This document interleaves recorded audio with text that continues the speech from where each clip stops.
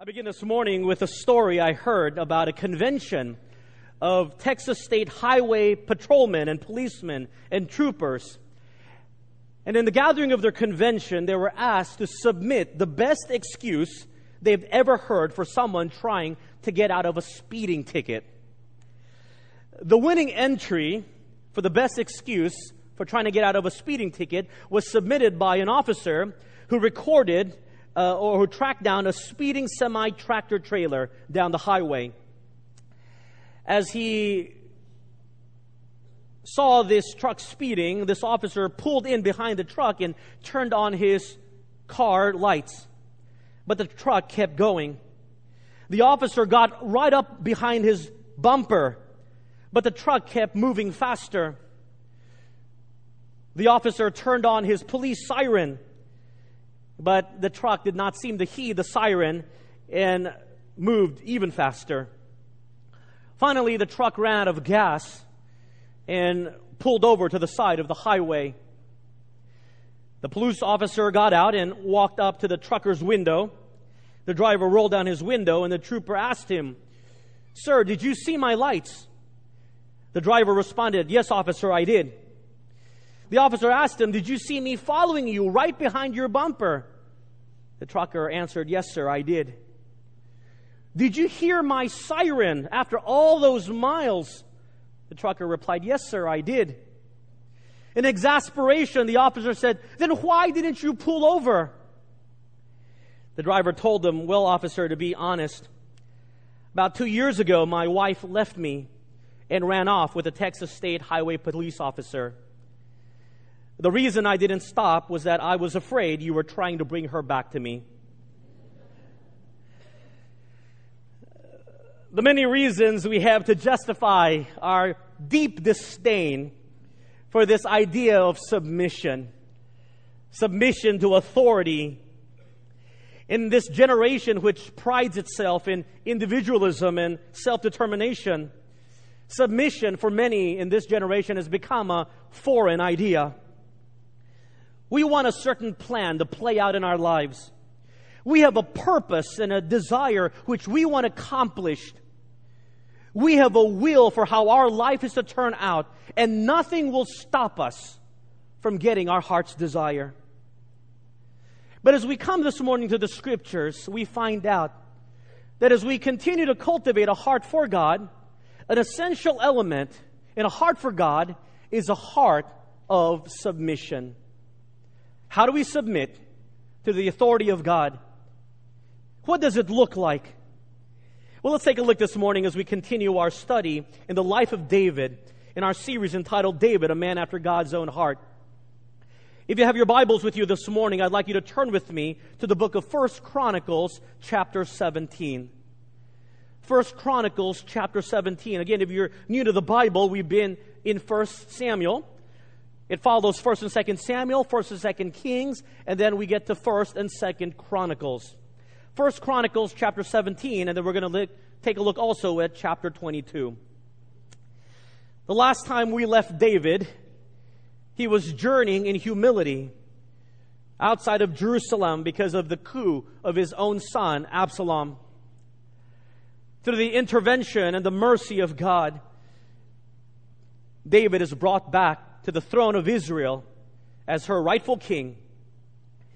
And now as he enjoys the golden years of his rulership and kingship, his kingdom is now prospering.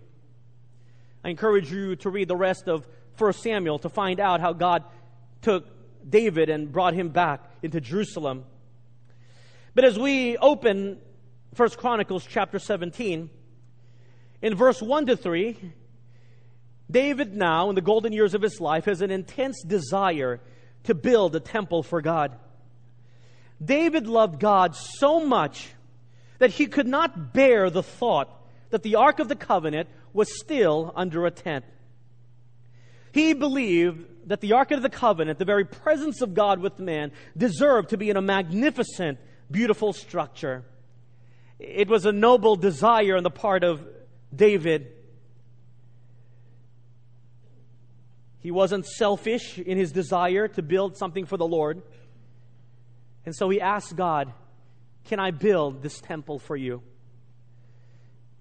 But look at God's response in verse 4.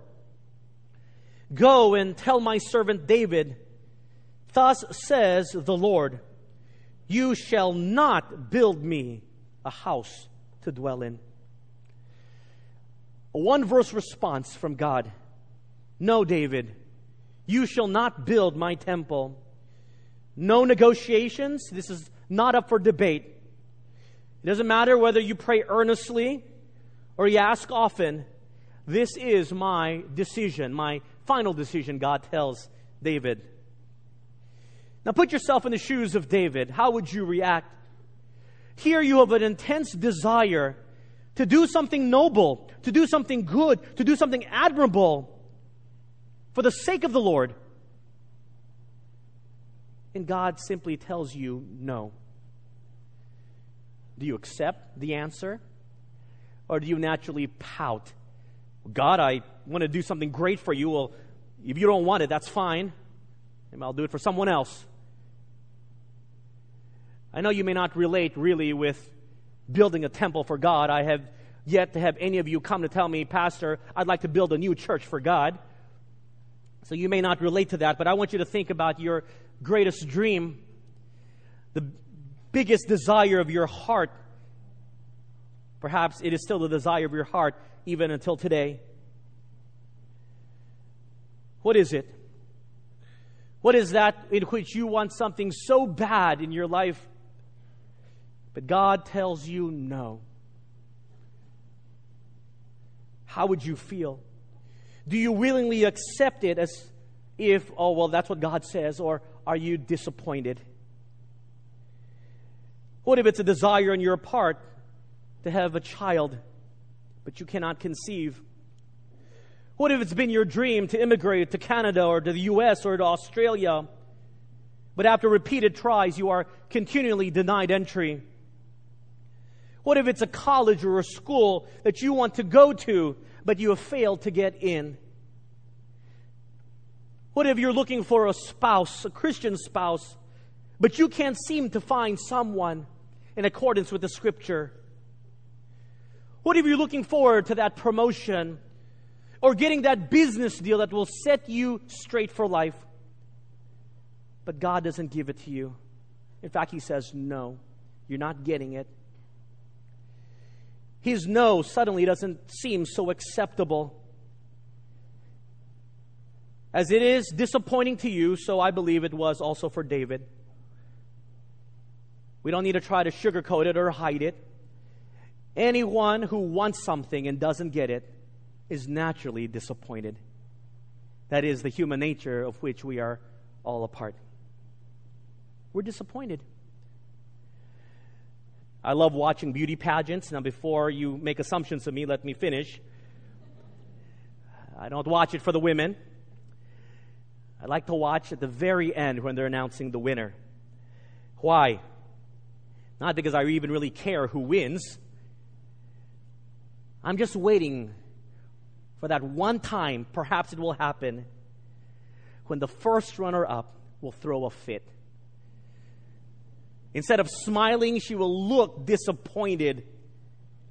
Perhaps she may even shout at the mic, I should have won! But no, you don't ever see that. I'm waiting for that moment. What do you see when they announce the winner? Oh, they're all hugging each other.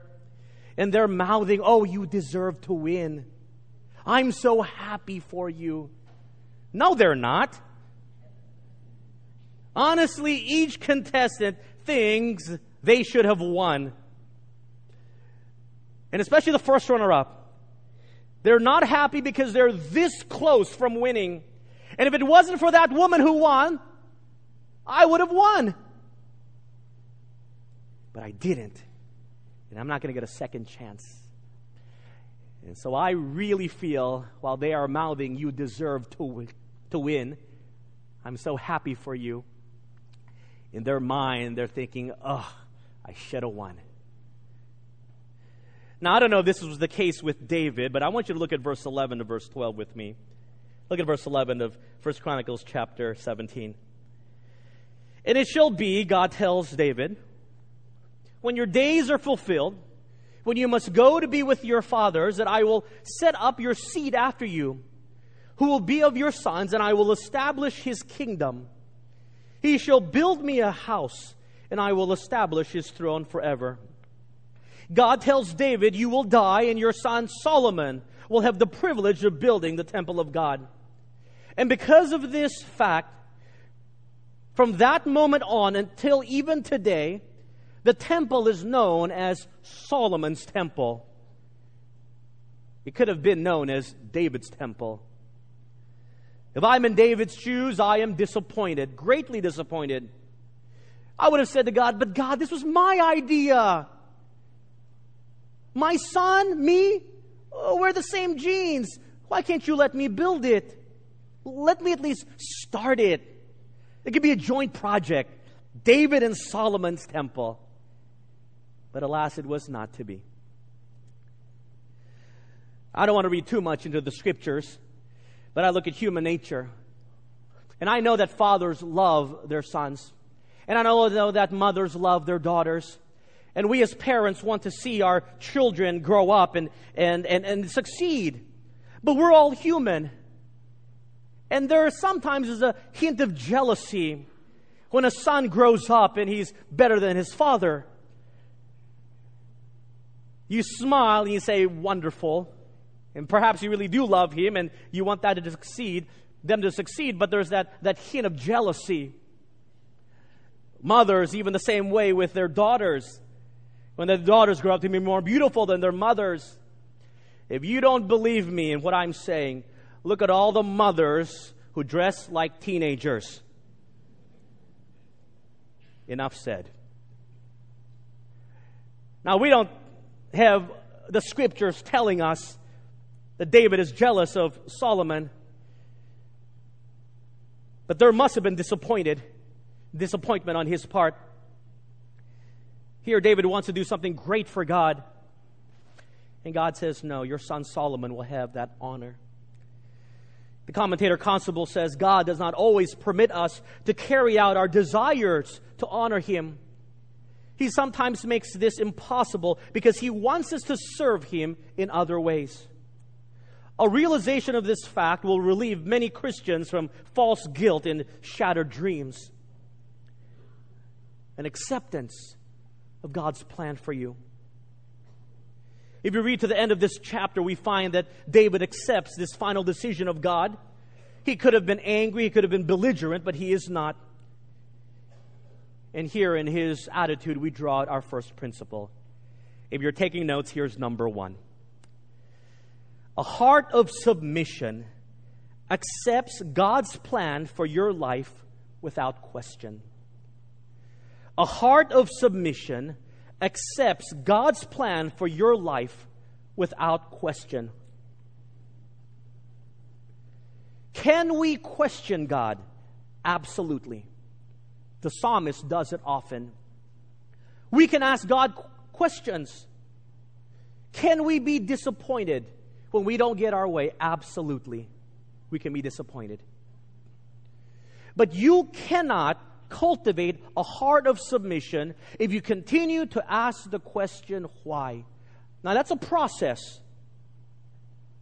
Ask to your heart's content. But if God does not answer you, you begin to submit when you accept his plan for your life without question. Because you cannot continue to ask why, and then tell God, I'm submitting. Questioning and submission don't go hand in hand. It is when you come to an acceptance of God's plan for your life that you begin to cultivate a heart of submission. You know, for many of us, we say we do submit. We submit to our parents, and we submit to those in authority, and we submit to God. But for many of us, submission is forced submission. You may make me do it, but I'm not going to like it, and that's not submission. It's like a little boy whose mother keeps insisting that he sit down in a high chair. In the battle of wills, when he finally unlocks his knees and plops his behind on that high chair, his stare and his glare to his mother tells the real story. That child is saying, I may be sitting down on the outside, but I am standing up on the inside. And that's so true for many believers. God, this may be your plan, and you may make me do this, but I don't accept it. I'll do it. I'll do it grudgingly, but I don't accept it. It's not submission. Submission comes when you accept God's plan for your life without question. It's an attitude. Although God doesn't allow David to build a temple, that doesn't prevent David from doing something for God as an expression of his love for Him. So what does David do? Jump over a few chapters with me to chapter 22 of 1 Chronicles. And in 1 Chronicles chapter 22, we pick up in verse 5. Now, David said, as he talks to Solomon, Solomon, my son, is young and inexperienced, and the house to be built for the Lord must be exceedingly magnificent, famous, and glorious throughout all countries. I will now make preparation for it. Note this. So David made abundant preparation before his death. David says, I can't build a temple, but I can make preparations. I can gather all the material. Now, I don't want you to think that somehow David is trying to weasel his way into building the temple. David knows about the fact that Solomon will build it. But God gives David the green light to be part of this project in collecting the materials. What a lowly job. I want to be the one who gets the honor of building it. I don't want to play second fiddle to having simply collecting the material and someone else getting all the credit. But that's not David's heart. For David, the Bible says he believed that Solomon, perhaps a bit young, may not fully understand the magnitude of what the temple of God must look like. As he said, this temple must be exceedingly famous, magnificent, glorious, nothing but the best for the Lord. It was a heart that sought to glorify God. That's why we demand excellence in all that we do. God deserves the best. I demand it of you as a congregation because God deserves the best. I demand it of our staff, excellence, because God deserves the best. I demand it of myself in my work towards God because God deserves the best. And so in verse 2 to verse 4 of chapter 22, David prepares the finest of everything. From the stones that would be used to the iron and the bronze, and he even gets the best of woods, the famous cedar of Lebanon. Jump down to verse 14 to verse 16. He has collected the material. And I want you to note that this was something David did until the end of his life. It was not done half-heartedly. This was his new vision. This was his new purpose. Verse 5 tells us until the end of his life. Look what he tells Solomon in verse 14 to verse 16. Solomon, indeed, I've taken much trouble to prepare for the house of the Lord 100,000 talents of gold and 1,000,000 talents of silver and bronze and iron beyond measure, for it is so abundant. I prepared timber and stone also, and you may add to them. Moreover, there are workmen with you in abundance, woodsmen and stone cutters and all types of skillful men of every kind of work. Of gold and silver and bronze and iron there is no limit. Arise and begin working, and the Lord be with you. David has accumulated 3,750 tons of gold. That equates to $143 billion in today's currency commodity price. 37,500 tons of silver and precious metal. That's 821.5 million pounds of precious metal. It's a staggering amount. And he gathered all the skilled workers required to finish this momentous project. You know, all Solomon had to do was pretty much get up and say, let the work begin. That's all he could say. In David's heartfelt preparation, we draw out our second principle, number 2. A heart of submission strives for the best in light of new circumstances. A heart of submission strives for the best in light of new circumstances. When God tells you no and God redirects your path, you don't mope and you don't wallow in your disappointment or in your sorrow.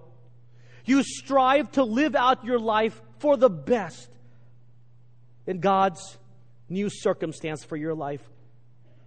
Note that I did not say you make the best of your situation. That's what we tell people when they don't get what they want. Oh, well, just make the best of it. That has the idea that somehow God has given you His second best. You're stuck with this problem. Just make the best of it. But what I've said is the principle of submission teaches us that we strive for the best with God's new circumstances. It's a more positive term. You do your best with the circumstance that God has given you. You live your life with the best in mind because this is God's special plan for you. Perhaps some concrete examples. For some of you, if it is not yet God's time for you to marry, I know that is a struggle for many singles. If it's still not yet God's time for you to marry, your job is not to hold yourself in depression in your room, signing up for every dating website, lowering your standards with the hopes that you will find a companion. You are to live your single life as best as you can and just enjoy it. Enjoy the single life. I cannot tell you how many couples tell me, privately of course, I wish I were single again.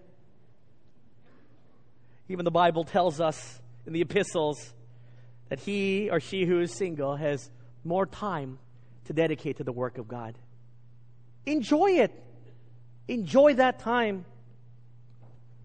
For those who can't have children, or it's not yet God's time, there are many who stress about it and struggle with it. And I'm not making light of it. I know it is a struggle. I know it hurts. It is disappointing. But strive to live the best life that you can without children. Because that day God gives you a child, in the first 3 days of sleepless night, you may just wonder, it was so good when we didn't have a child. But during that time, you can begin to enjoy your life. Begin to think about adoption or the other beautiful way to live your life. That God can grant you spiritual children by which you can invest your life in. If you didn't get into the school of your dreams, enjoy the school that you got into. Not simply making the best of the terrible situation. God never gives you His second best, His leftovers. Enjoy God's beautiful plan for your life. It is the acceptance of God's decision and your moving on that allows you to bring purpose and joy in your life, even if you didn't get what you initially wanted. You know, in our prayers, we pray many things to God. We beg and we plead with Him. Oftentimes for the sick, we pray that God would heal them or God would heal us. But I'm so inspired by a man of our church who has terminal cancer, and we prayed for him. We prayed earnestly for him, but God has chosen in His divine wisdom not to heal him. And so He knows His time is coming. But if you were to visit him, you will not find a more joyful, cheerful person, a man who has found renewed purpose in his life with the time that God has given him. He will cultivate a prayer ministry. He's unable to walk, but he can pray. And he is living a joyful life. And you see that in David. A passion and an energy that went into the preparation of the building materials, because now he has another purpose. Until the day he sees his Lord, his job is to prepare for his son to build. He doesn't see it as a lower task. He sees it as a joy. I can almost feel the excitement as David tells Solomon, Solomon, this is all I've gathered.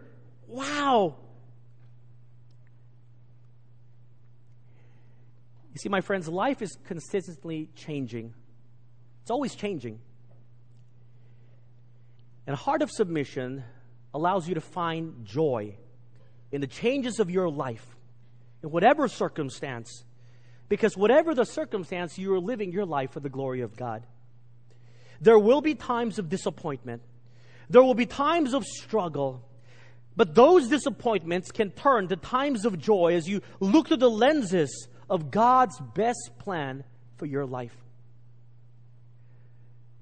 The great missionary Jim Elliot says this: God always gives His best to those who leave the choice with Him. God always gives His best to those who leave the choice with Him. And if you know the story of Jim Elliot, he died at a very young age. He encountered great oppression in his spiritual work. And yet he's able to say God always gives His best to those who leave the choice with Him. A heart of submission strives to live our life for the best in light of new circumstances. Back up to verse 6 to verse 10 with me. I want to show you something that's very important to understanding submission, something that David tells Solomon. Then David called for his son Solomon and charged him to build a house for the Lord God of Israel. And David said to Solomon, my son, as for me, it was in my mind to build a house to the name of the Lord my God. But the word of the Lord came to me, saying, you have shed much blood and have made great wars. You shall not build a house for my name, because you have shed much blood on the earth in my sight. Behold, a son shall be born to you, who shall be a man of rest, and I will give him rest from all his enemies all around. His name shall be Solomon, for I will give peace and quietness to Israel in his days. He shall build a house for my name, and he shall be my son, and I will be his father, and I will establish the throne of his kingdom on Israel forever.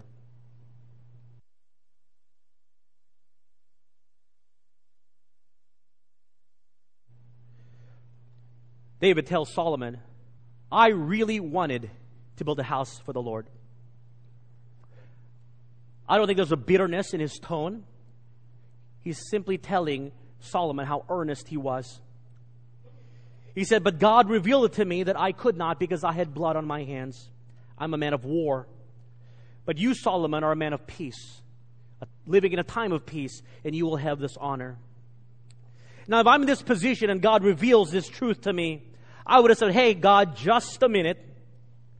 Wasn't it you who challenged me to stand up before Goliath?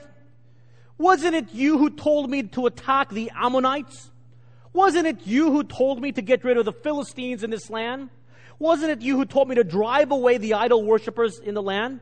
And that is why I have blood on my hands, God. And now you're using that against me? In our minds of fair versus not fair, it seems not fair on the side of God. But here in his explanation to Solomon, it is very apparent that David has accepted God's reasoning for not getting what he wanted. David was given the privilege of knowing the reason. But for many of us, God doesn't give us a reason, but it doesn't matter. And herein lies the third principle, number 3. A heart of submission acknowledges that God's reasons, if revealed, are always right.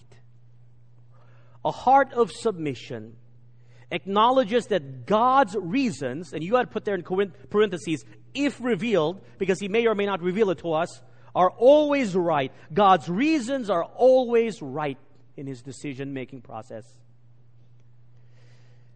This is an important principle to grasp, to help us to submit.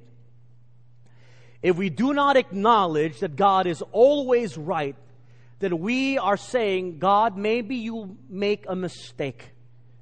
And maybe you've made a mistake in this decision.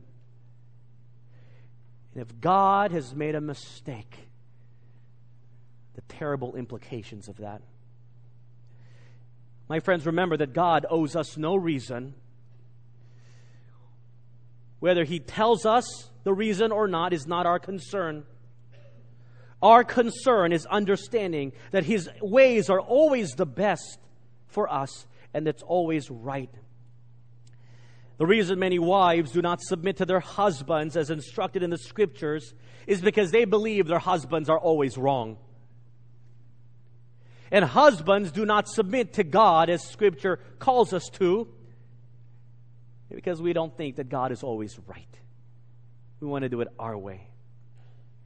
It is hard to submit to an authority whom you think is in error. But you see, the basis of submission is not whether God is right or wrong in this instant. The basis of our submission is that God's reasons are always right. We may not understand. It may not seem right to us, but it is right in the eyes of God, and therefore it is the best for us.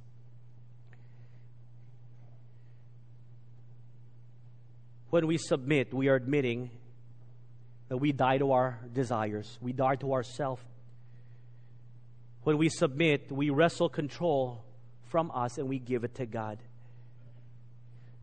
He always has what is right because of His very character. There's a little poem that kind of echoes what Jim Elliot said, but it goes something like this. He knows, He loves, He cares. Nothing this truth can dim.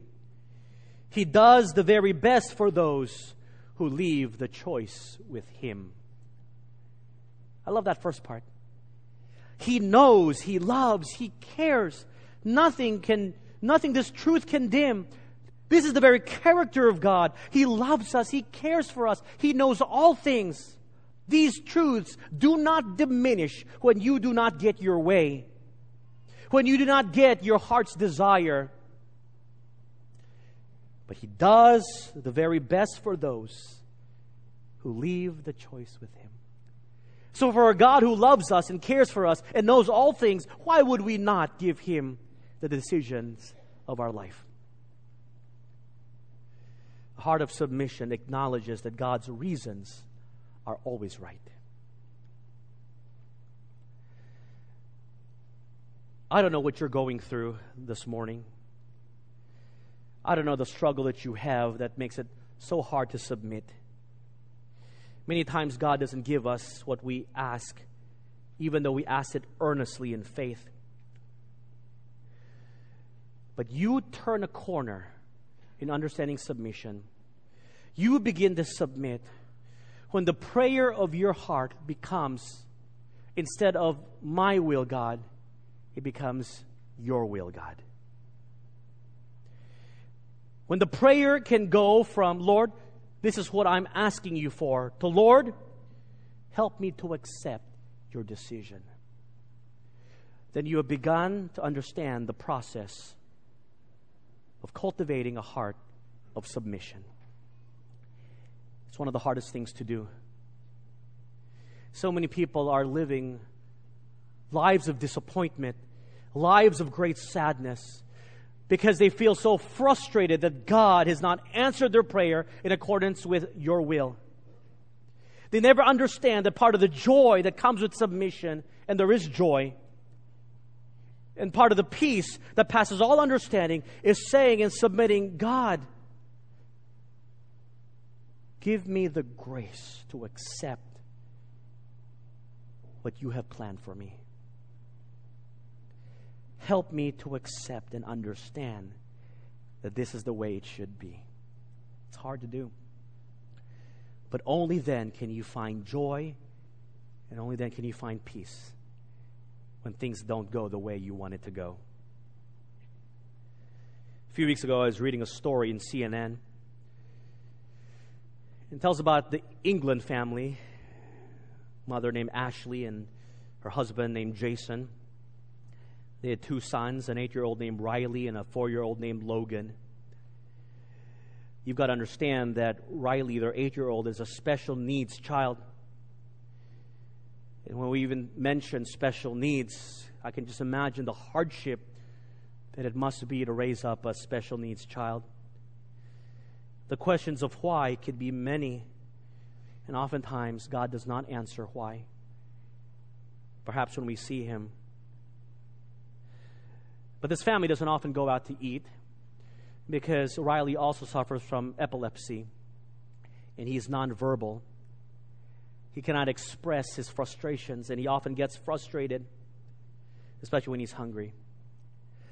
But in this moment, the boy's grandmother and great-grandmother were in town, and together they went to the Stag and Doe restaurant in China Grove, North Carolina. And there, as they gathered to have a family meal, Riley started to get hungry because he started to get frustrated.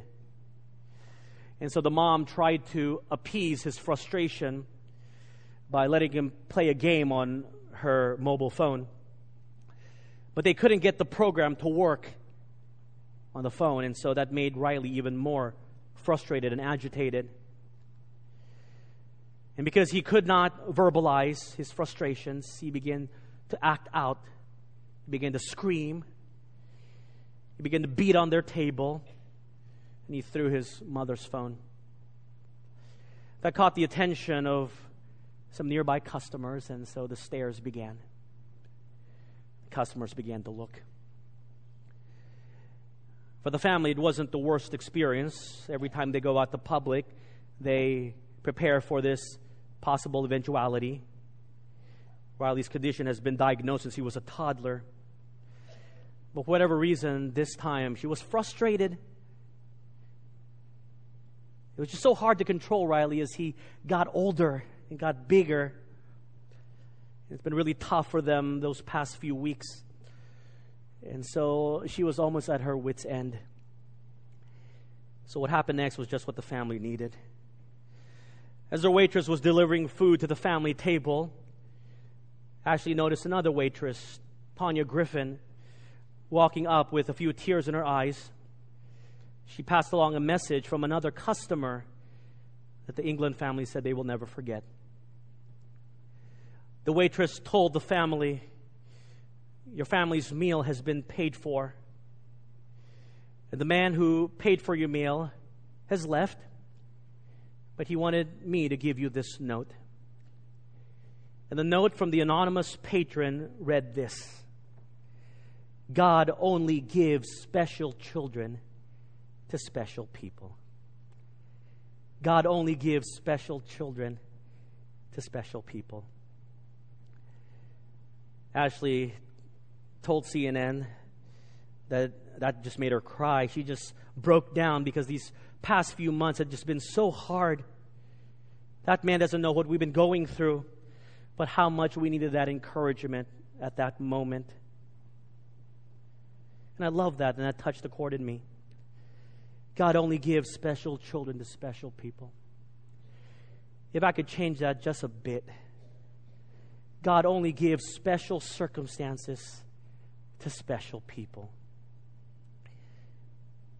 We often think that when things don't go our way, when we don't get what we want, that somehow God is punishing us. And that somehow God has it in for us.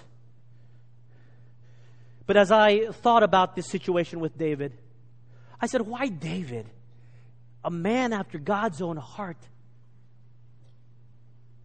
And I thought to myself, there is no other man in Scripture, no other man of faith, no other woman of faith, I believe, if they were told by God, you cannot build a temple, would have the same grace and the same passion to play second fiddle for his son and make all preparations.